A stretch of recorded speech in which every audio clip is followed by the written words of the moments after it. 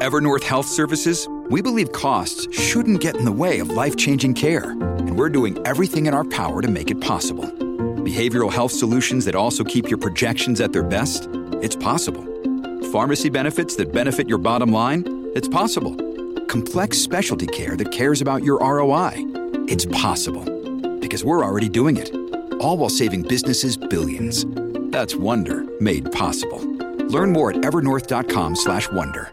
Hello, everybody. This is Marshall Poe. I'm the editor of the New Books Network. NBN listeners like to read books and buy them. So we thought we'd tell you that right now, our friends at Princeton University Press are having a remarkable site-wide sale. You can get 50% off books, including ebooks and audiobooks, with the code 50, F-I-F-T-Y, at checkout until May 31. You can save some real money on Princeton University Press books. I encourage you to go there and check it out. Welcome to the New Books Network. Hello, everybody, and welcome to New Books in Economics, a podcast channel from the New Books Network. I'm Peter Lawrenson, an associate professor of economics at the University of San Francisco. So when we think about China's future prospects for economic growth, we often focus a lot on hot areas and industries like the low-end, export-oriented manufacturing sector that drove growth for most of the past few decades, or the AI-fueled tech boom of recent years. But for any country, one of the most important determinants of the long-run economic growth is human capital, the education and health of its workers. Our guest today, Yanzhong Huang, has written an important book on China's environmental health crisis, examining not only its effects on people, but also the political and institutional barriers that have made it a hard problem to solve. The book also provides a great window into the way the Chinese system works in general, as the problems it outlines recur across a variety of economic and other policy areas. Yanzhong is a professor at Seton Hall University and director of its Center for Global Health Studies and a senior fellow for global health at the Council on Foreign Relations. Among his many other accomplishments and credentials, he received his PhD in political science from the University of Chicago and is a member of the National Committee on U.S.-China Relations Public Intellectuals Program. And his book is called Toxic Politics: China's Environmental Health Crisis and Its Challenge to the Chinese State. So, Yanzhong, thanks so much for joining us. Now, when people think about political science, public health is usually not one of the first topics that springs to mind. So how did you get interested in this broad area? I know you've been working on it for many years, even before this book. Interesting question. Actually, this morning when I was giving a presentation at the Johns Hopkins University Science event, I was talking about the impact of the COVID on U.S.-China relations, and it was also time to celebrate the release of that book, on engaging China, the 40 or 50 years of history, to recognizing the achievement of Professor Mike Lampton. It was a long time faculty member of the Johns Hopkins University. In fact, I was found it is interesting because Mike's research, his dissertation was about the politics of medicine in China in the Mao era.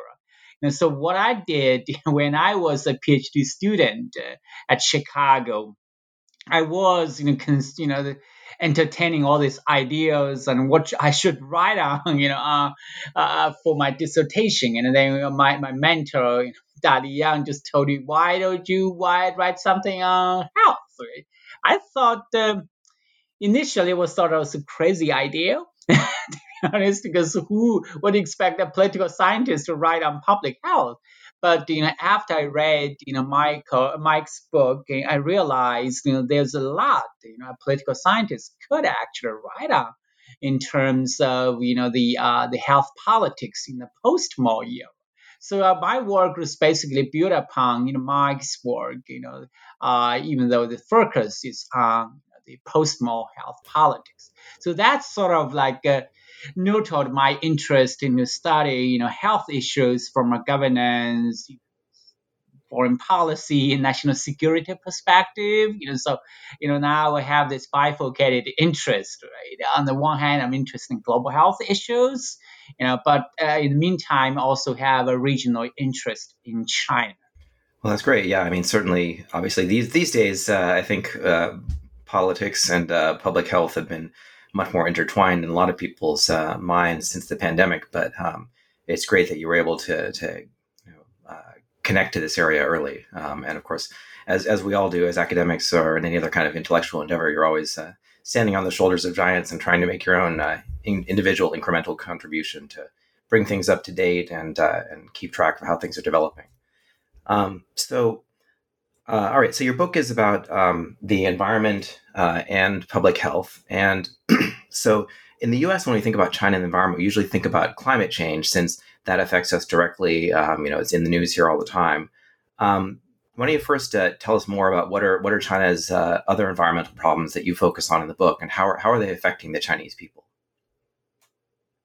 Well, actually, speaking of climate change, right? Certainly, what sometimes we confuse is too, right? That this, the contributor, right, to the greenhouse gases. Most of them, actually are not considered, right? The pollutants, that causes air pollution, right? The issues like PM 2.5, the ozone, this is actually not major contributors, to greenhouse gas effects, right? So here, but the book is focusing more the pollution, right? Air pollution, water pollution, and soil pollution in China, even though it also tries to shed light, this policy process in terms of China, how to deal with this climate change, because, these two, even though there are differences, they are still interrelated in terms of, that, if you consider the culprit of the air pollution, right, like this fossil combustion, right, they themselves also an important contributor to the climate change. So, I want to focus on the three major links, air pollution, water pollution, and soil pollution. And I found, indeed, right, this pollution, right, this has been a major environmental health hazard in China. If you look at, the outdoor air pollution, right, that is it is considered the largest single environmental health risk, because it's linked to 1.24 million premature death in China. That accounts for nearly 40% of the global total. Right? And of all the risk factors for pollution associated, mortality, this ambient, PM 2.5 is actually the number one killer. Right? It is responsible for more than 1.1 million deaths. That is 1/4 of the total global attributable death, and 21.8 percent of the attributable global disease burden. Right? This is in China. So the pollution has indeed been a major challenge to China's environmental health. There's other challenges, that associated with like food safety, right? Because pollution right now is increasingly also a food safety issue, right? China has a saying, that for the emperor, the people are everything, right? For the people, food is everything. But if you look at, right, how, that the food safety, right, the issue in the country. There was a study in 2002. They found that in one of the few nationwide food safety tests, right, the Ministry of Agriculture found that nearly 28 or 29% of the rice samples, were laced with levels of lead, that exceeded national safety standards, and 10% of them had excess, cadmium. So all this, that has also important, profound implications for China's future. Yeah, so the food safety issue. So it's not just, I think I've thought more commonly of food safety as being about, introduction of pathogens, or obviously the prominent case where there were plastics introduced into milk, which were harmful to children, into I think powdered milk.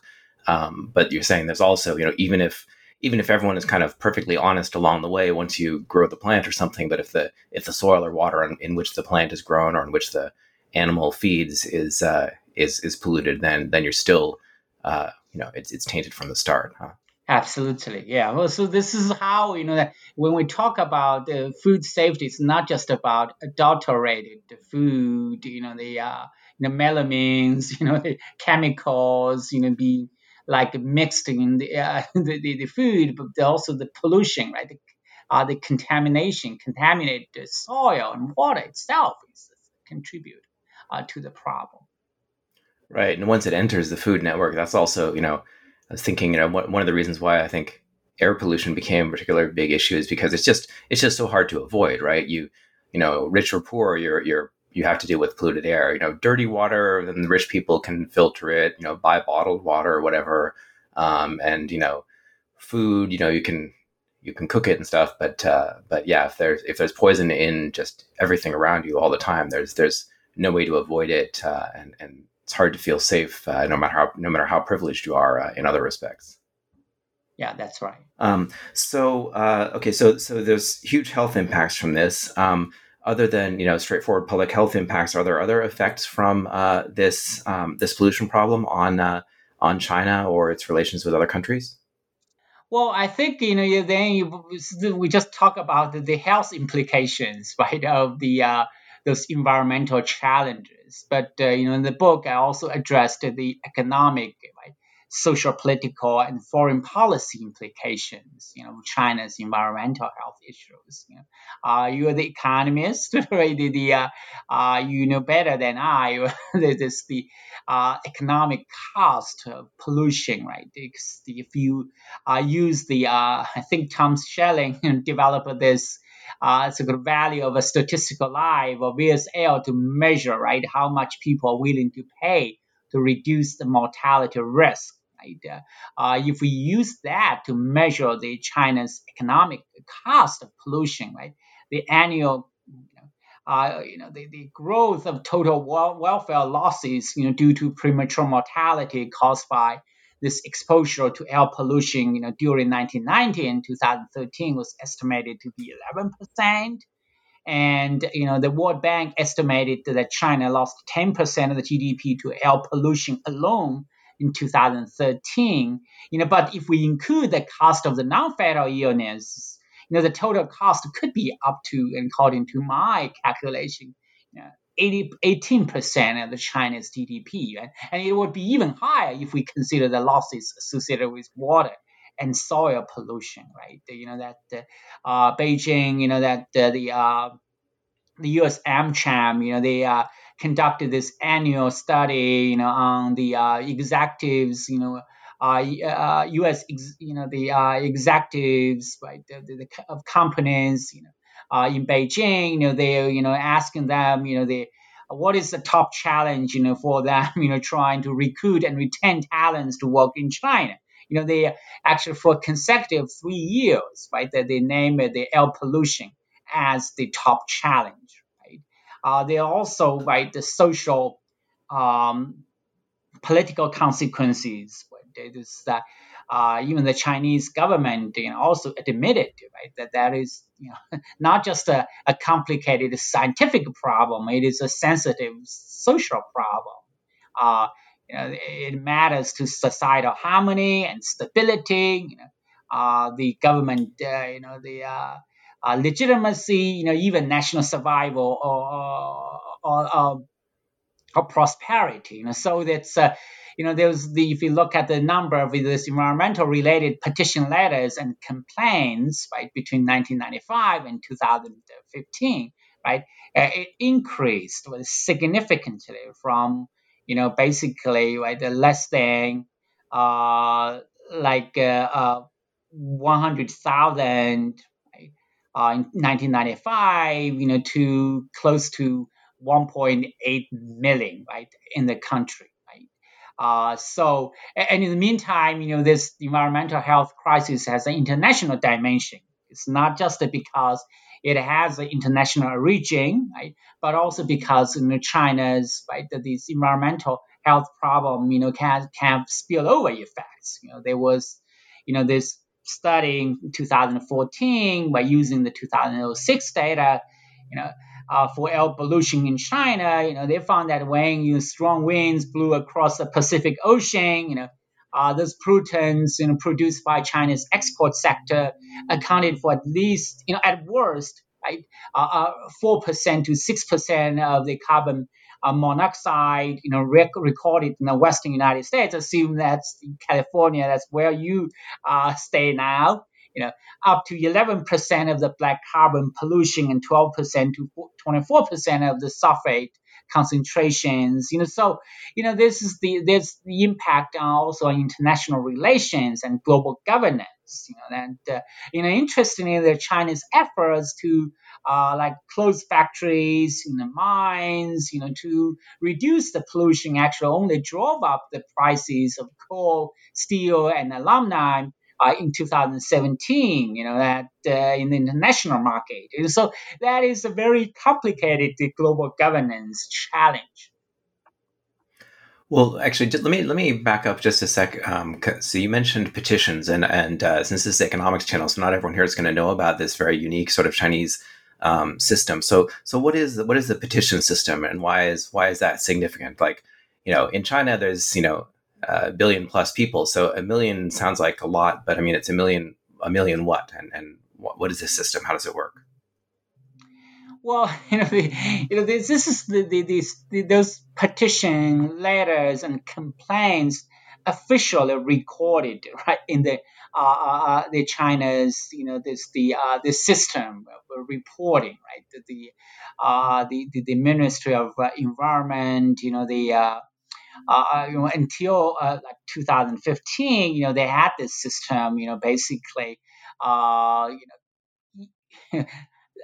conducted the basic tally, on those the number of people who wrote petition letters and complaints, to the government. Because in China, certainly, right, we know, right, that when the people were responding to the issue of pollution, right, environment and other environmental issues, many people, or I would say most people, would choose, just to complain, informally, right? This is sort of like what Albert Hirschman called the loyal, right? That they would not officially, right, the complain to the government. So that itself takes the courage to do so, and it should be seen as an indication of how strongly they feel about the pollution, the challenge of the environmental challenge in China. Right. So this might be a letter written by someone who says, "Hey, there's the river next to my house is black and mucky and smells like petroleum," or something like that. Or they might get a group petition together and have 20 or 50 or 100 people sign it and say, we're all really worried about this new factory that's going in, things like that. That's right. So, there could be it's the initial, but until 2010, most of that is there's complaints in the form of petition letters, right? But then after 2011, with the spread of the internet, we have seen more of those complaints take the form of those the electronic, right? Like online complaints or just cell phone calls. Okay. Well, so all right. So the people are upset. The health impacts are severe. The Chinese government is worried about the long run economic impacts of this as well. But when we hear about China, we usually hear about it being a dictatorship and about the government forcing people to do what it wants, even in violation of, Western ideas of human rights. They can impose a one-child policy. They can shoot protesters in the street, put minorities in camps, imprison Nobel Prize winners, or smack down their most high-profile internet entrepreneur when he's disrespected them. Or to put a more positive spin on it, they were able to impose a lockdown and bring the coronavirus under control much more rapidly and effectively than in the U.S. So it seems like they have the power to do whatever they want to. So why are they having trouble stopping pollution? Well, that I think you're right. That there's we often talk about this top-down approach, right? Chinese government and the Chinese people are very proud, that one of the advantages of the system is this ability to concentrate forces, right, to do so-called big things, But for a long time, this issue of pollution or the environmental challenges, right, they have been there, but it has not been really right elevated, as agenda item until after the end of 1990s, right? And China has not really launched an all-out war on pollution, right, until after 2013. So first of all, right, you have this 4 decades of rapid industrialization, modernization, basically contribute, to all these problems, right? You look at the scale and scope, right, of this pollution in China, right? During 2011, 2013, right, China consumed more cement than the United States did in the entire 20th century, right? It consumes 21% of the energy in the world, right? So, to tackle the problem pollution in China, we have to keep in mind this huge, tremendous challenge, right? That the government has to deal with, right? Not to mention there's institutional reasons, that were very resistant, right, in terms of these efforts, to clean, right, the environment, because we know, right, that, after in 1989 in particular, right, the CCP, right, that needs to continuously justify its rule, by not just sustaining rapid growth, but also consistently accomplishing concrete policy goals. So that reliance on the performance-based political legitimacy encouraged this single-minded pursuit of economic growth to the detriment of the environment, and the health of the people. Right? So at the local level, this ability to generate economic growth or fiscal revenues was the most important determining factor, right, in local officials' upward career mobility, right?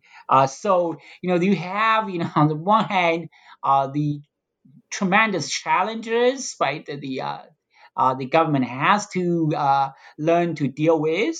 But in the meantime, you have all this resistance, the institutional resistance, right, on preventing, right, the pollution control to be being elevated onto the government agenda, right?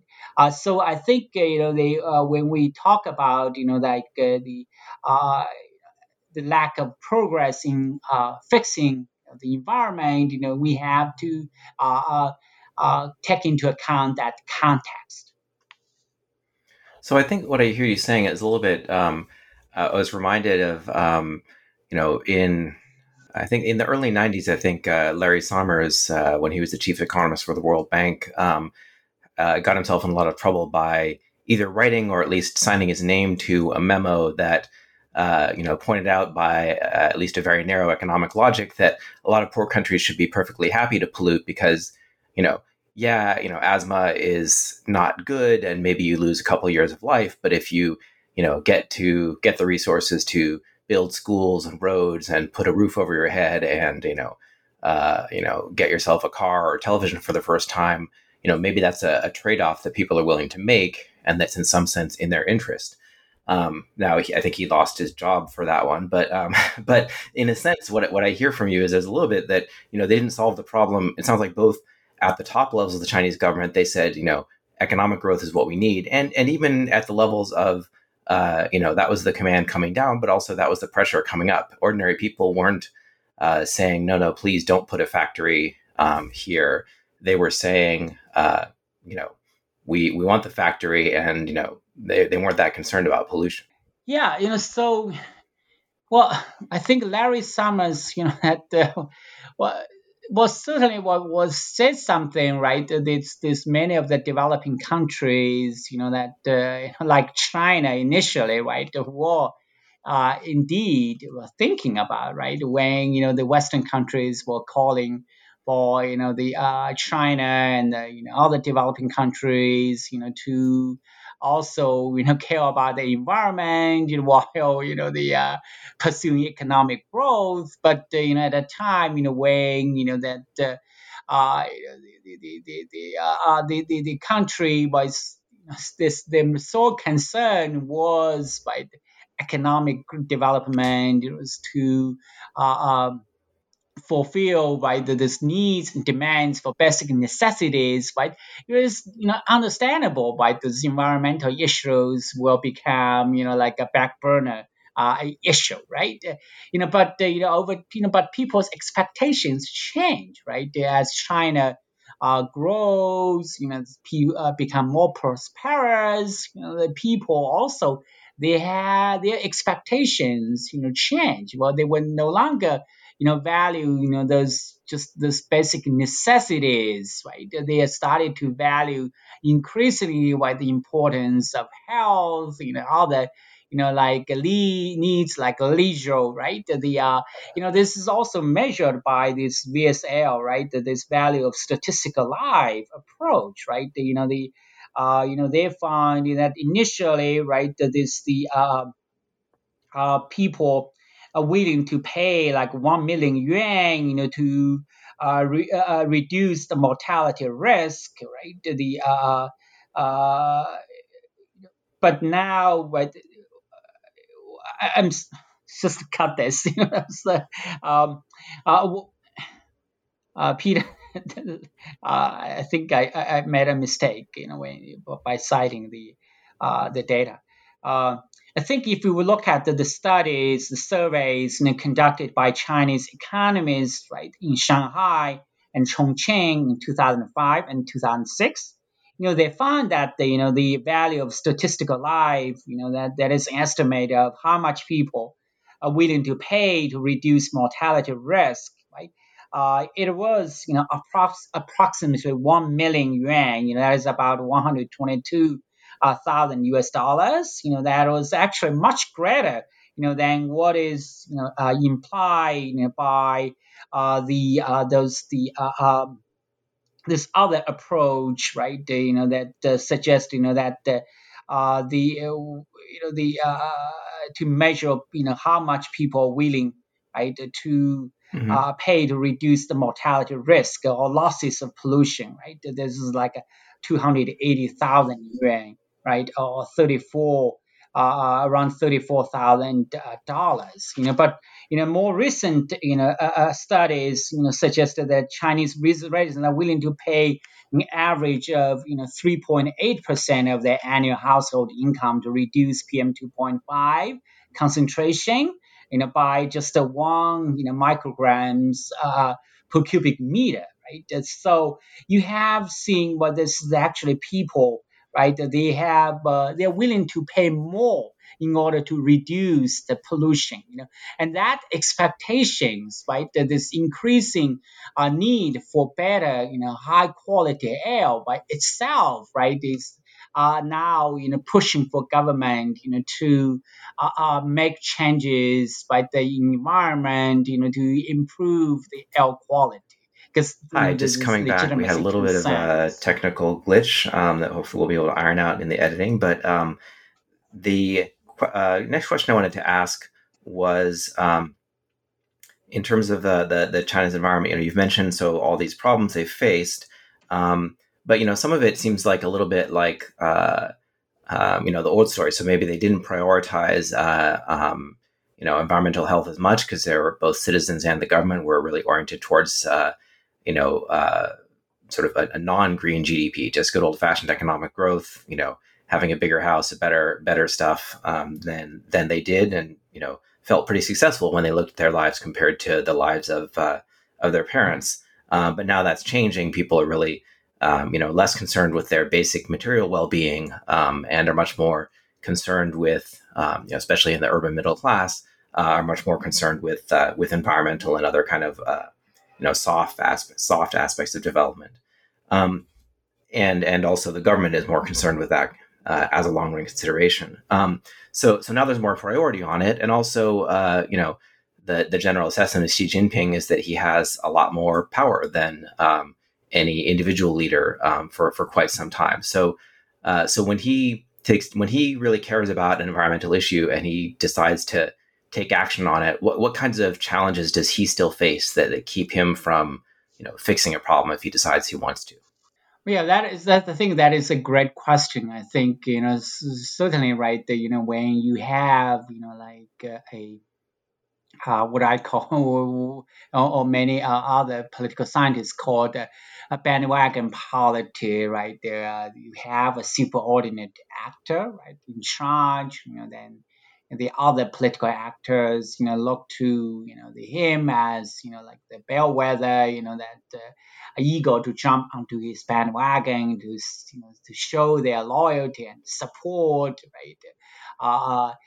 That actually facilitates policy implementation, especially right if the leader right that shows clearly right this is my priority, right?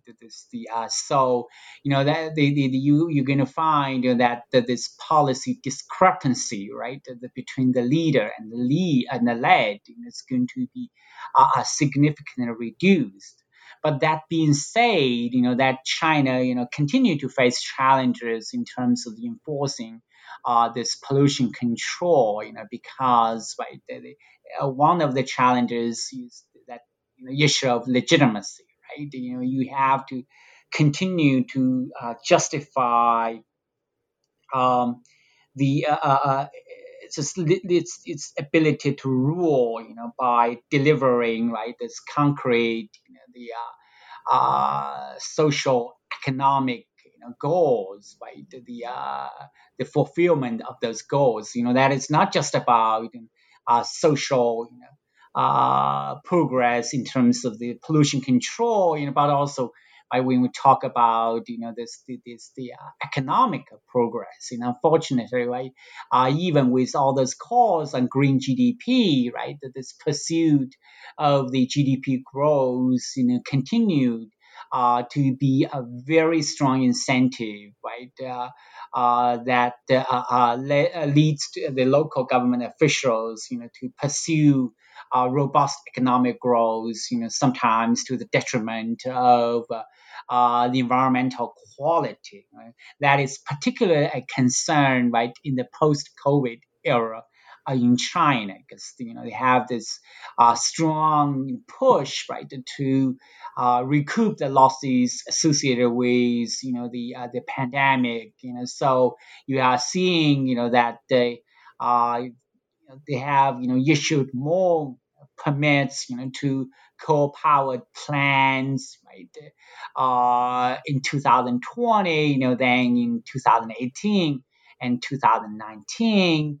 The steel production has reached a historically high level, more than 1 billion tons now, right? Even though the government is concerned about those so-called excessive the steel production capacity, and trying to crack down on those the steel mills. Some provinces trying to to produce the steel without the government permission. There's but this remains the concern in China. That they have found for example this I think in March this year, the 4 steel mills failed to implement production curbs during even the heavy pollution days. They were also found to have falsified. So what happened to those guys? So I guess that's because what I think of, of course, in any country, especially one as big as China, I can imagine there's going to be people who want to work around the central orders. It's not formally federalist, but sometimes it's been compared to a little bit of a federalist system where there's some independence down below. But these days, given that if Xi Jinping or, people acting on his behalf, if he really cared about the issue and he said, hey, shut down the steel mills or pause them when the air is, extraordinarily unbreathable, and they don't, were there any consequences for the people who snuck around and, kept the mills open? They have this is again, this is a top down approach, right? They have sent inspection teams, right? That's the to the local level, just to enforce the government, the environmental control, the pollution control measures. They were indeed, but the local government officials, who neglect their duty of environmental protection would be disciplined. Some were even even lost their jobs. But the thing is that as long as systematic level, right, the risk of being caught, and the cost, right, of being found, to to to have not follow the government the environmental rules and norms remains lower, right, than the they're not being harsh enough with these guys, so they're saying, yeah, let sure, me I know put it that this this rule is way, going to be sorry. broken, but maybe worst case I'll be transferred to another job, or they'll punish me or fine my factory a little bit, but the odds are relatively small. And whereas I guess the certainty of, like, if I shut down the factory for a month, all these unemployed people are going to riot in the street, or I'm not going to make my GDP growth quota for this year or something like that, and that's going to hurt me too. So they just go ahead and take the risk. Yeah, absolutely, right. As long as the odds of being found, right, remains small, as long as the cost, right, of the not honoring the government environmental rules, remains low, and if you could, being asked to, like temporary shutdown, then later you could reopen, right? This is all, like going to send a signal, right? The cost is really, not as high, as when you compare to the benefits, right? The of excessive Right. production, Okay. that Well, causes so even pollution, more pollution. even the mighty Xi Jinping doesn't have all the power that he wants, and maybe he's got a little bit. It sounds like he and the other top leadership have a little bit of mixed feelings about how much they really want to tamp down economic growth. Kind of like in the U.S., right? We everyone says individually, like, I want clean air, but you also want a job. And when it comes down to, like, clean air, for everyone versus a job for me, maybe I'm going to choose my job first. But what about from the bottom up? Do citizens have any power to push for change in China? Has there been any developments or success stories in that front? I mean, successful protests or NGOs that can push back when maybe if these local governments are not doing what the central government says that it wants. Well, if you look at the social participation, right, even though, right, when the China launched that war on pollution in 2013, that it officially encouraged the social participation, right, in the process of pollution control. But we know that after 2012, right, the civil society organizations, has, this in terms of the participation process, policy process, have overall, being discouraged, right? As it's no, there are maybe still, right, the civil society organizations promoting for environmental protection, like margins, IEP, right? But overall, they are the numbers are small. They are their ability to participate effectively in the policy process remains like negligible.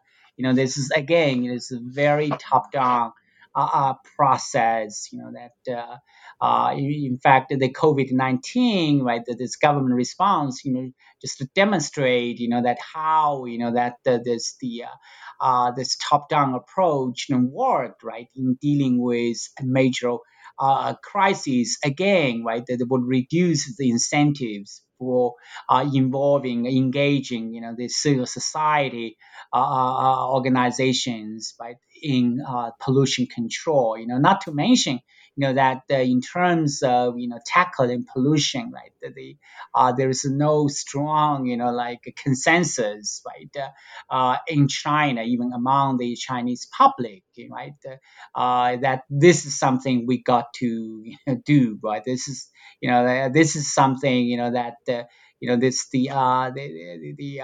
the government needs to, right. right, So there's progress prioritize. in the sense of making it more of an issue, or taking it more seriously than they did in the past, but and then maybe the central government has a little bit more leverage than it did, but at the same time, it's also undercut a lot of the sort of developing civil society elements that kind of in the 2000s were starting to mobilize on behalf of environmental protection. And so now those kind of bottom up forces have been weakened relative to where they were before. Yeah, I think this is a major difference, right, between what the environmental protection movements, right, here, right, in the United States, and that if there is such a movement, right, in China, right, the U.S. is more like a bottom-up process. In China, it is more a top-down process. So this is how that maybe in 2016, you would still have the hope, right? Even at the government officials also hope, right? After the Chai Jin's documentary, Under the Dome was released, right? The newly appointed environmental minister, congratulated her, right? Those I think she was hoping, right, that was going to galvanize social forces, pushing forward the environmental the protection agenda, but once that this so-called the China's the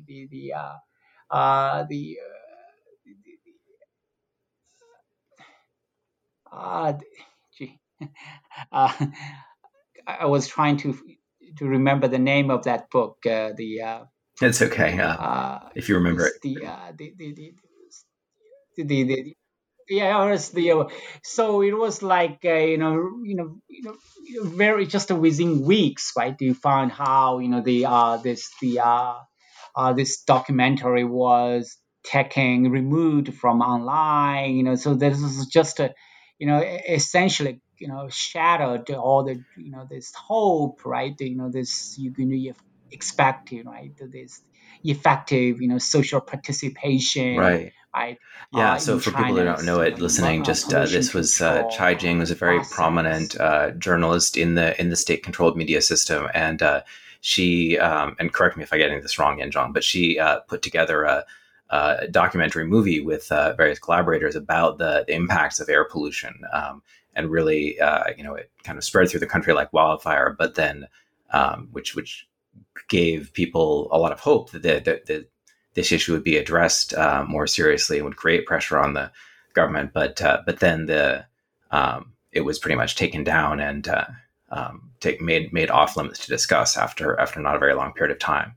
And would has there been anything from the sort of journalistic side? Has anyone else done anything comparable? Like, is there still any investigative journalism uncovering when there are major health hazards that the political system or an ordinary kind of monitoring didn't uncover, or have they been pretty much stopped?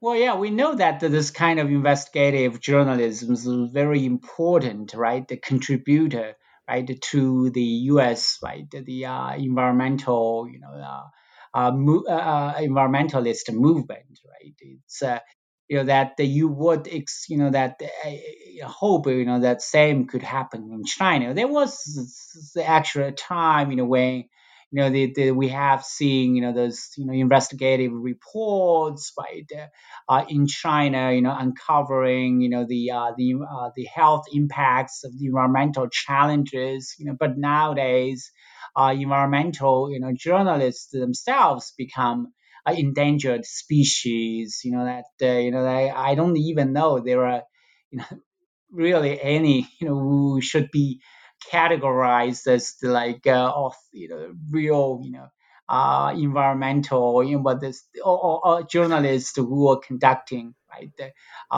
That's sad to hear. Yeah, I environmental, hadn't heard of anyone for quite a while, but I was right, hoping that I'd in the maybe sense. missed some more positive developments. But it sounds like I didn't. Well, so that's you paint a pretty worrisome picture. But again, for anyone listening, this book is a great way to not only learn about the environmental challenges in China and how that may affect China's development in the coming years, but also to understand the political system, the institutions there, the constraints that keep even a leader as powerful as Xi Jinping from fully carrying out policies that he might want to carry out, and that's very relevant. As we think about like what commitments they make about trade deals internationally, or when we work together on global climate change. If they can't even implement something that they want, then what is that? Certainly suggests there are going to be real constraints on the ability of the Chinese government, no matter how fearsome it sometimes seems, in its ability to carry out agreements that it's made with other countries, even if it fully intends to, which of course is also sometimes also a question. So why don't we move on from the book and what are you working on now? Seems like there's obviously endless fodder for thinking about health in China. Are you still working in this area, or are you moving on to some new topics?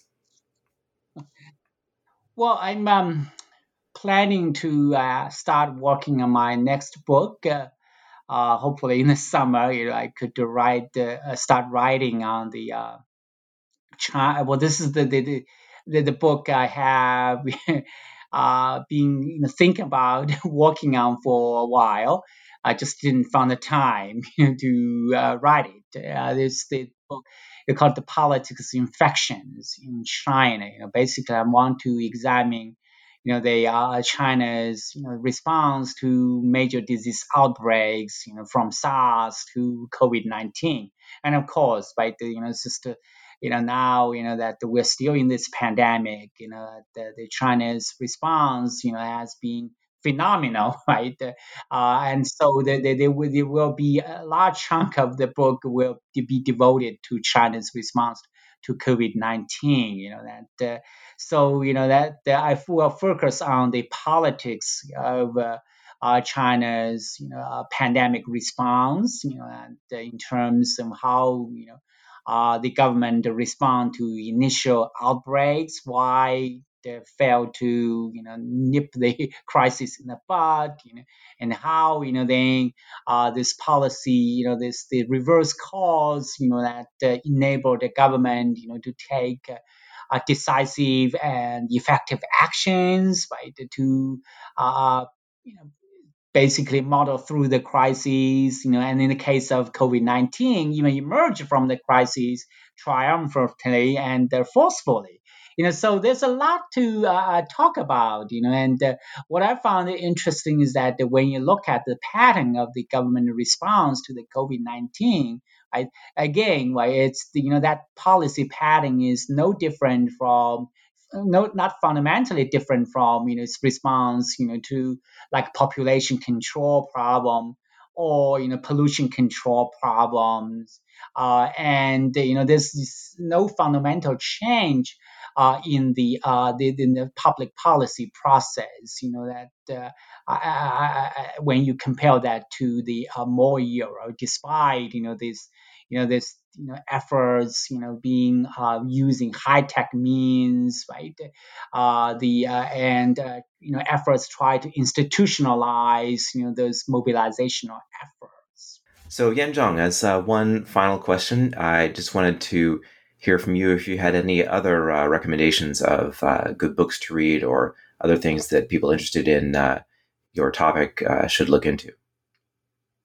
Well, I think the book I plan to read this summer is the one just, I believe, published by Penguin. I think it's titled "The Plague Year: America in the Time of COVID." It's written by Lawrence Wright.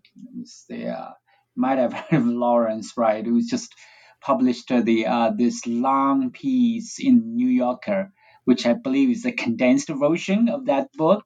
I found that this account, right, of the COVID, how it's unfolded, not just in China, but this how it impacted the United States, and the entire world.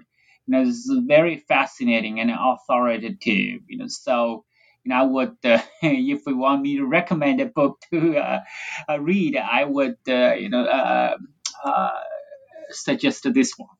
Great. Yeah, that sounds fascinating. And certainly it's all on our minds, although I'm certainly looking forward to getting your next book once you have time to bring a academic scholarly perspective to and all your existing knowledge of China's health sector to bear, and then tell us more about what there is to learn and what insights can be gained from understanding China's COVID response. I'm going to throw in a recommendation too. My recommendation, just for people who are interested in from the economics perspective, thinking about this as human capital. The other big aspect of what we call human capital is education, and another great book on that topic that just came out recently is by Scott Rozelle and Natalie Hell on Invisible China, and it looks particularly at the shortfalls in rural education in China, which is still the vast majority of the population, and the despite the best great stories about the top schools in Shanghai. Once you get out in the countryside, the quality of what students get, even if they complete school, is very limited. So this book gets into a lot of issues there. It sounds very interesting, because it reminds me how, when we talk about this upward mobility, I remember the days when I was a kid, right, in rural China, right? Because I went to certainly it was, school, that's in the countryside, but, even you could say, well, the urban kids, they received better education, right? They was, we're not on the same foot, but, it's still, I think that the system seems to provide, certain equal opportunity, even for, kids like me, could get into, one of the best colleges in China, so, I don't know what's the situation today, to what extent this has changed, and make things worse or better, so I look forward to also reading that book as well. Yeah, well, I won't spoil the whole thing. I think part of it is, a big issue is that, all the families have left the countryside, so the children are often just being raised by grandparents who don't have the energy or skills to educate them. And then also the educational needs are much higher. So, there's always been exceptions like you who, can come from humble beginnings and obviously rise to really high levels of academic achievement. But I guess on average, the situation is still pretty dire. Anyway, but I'll leave that maybe for another podcast or for people to pursue on their own. Well, thank you so much for meeting with me and having this conversation. It's been really informative. And again, hope everyone will go out and get your book, and we'll all be eagerly waiting your next one. Well, thank you, Peter. It's a pleasure speaking with you.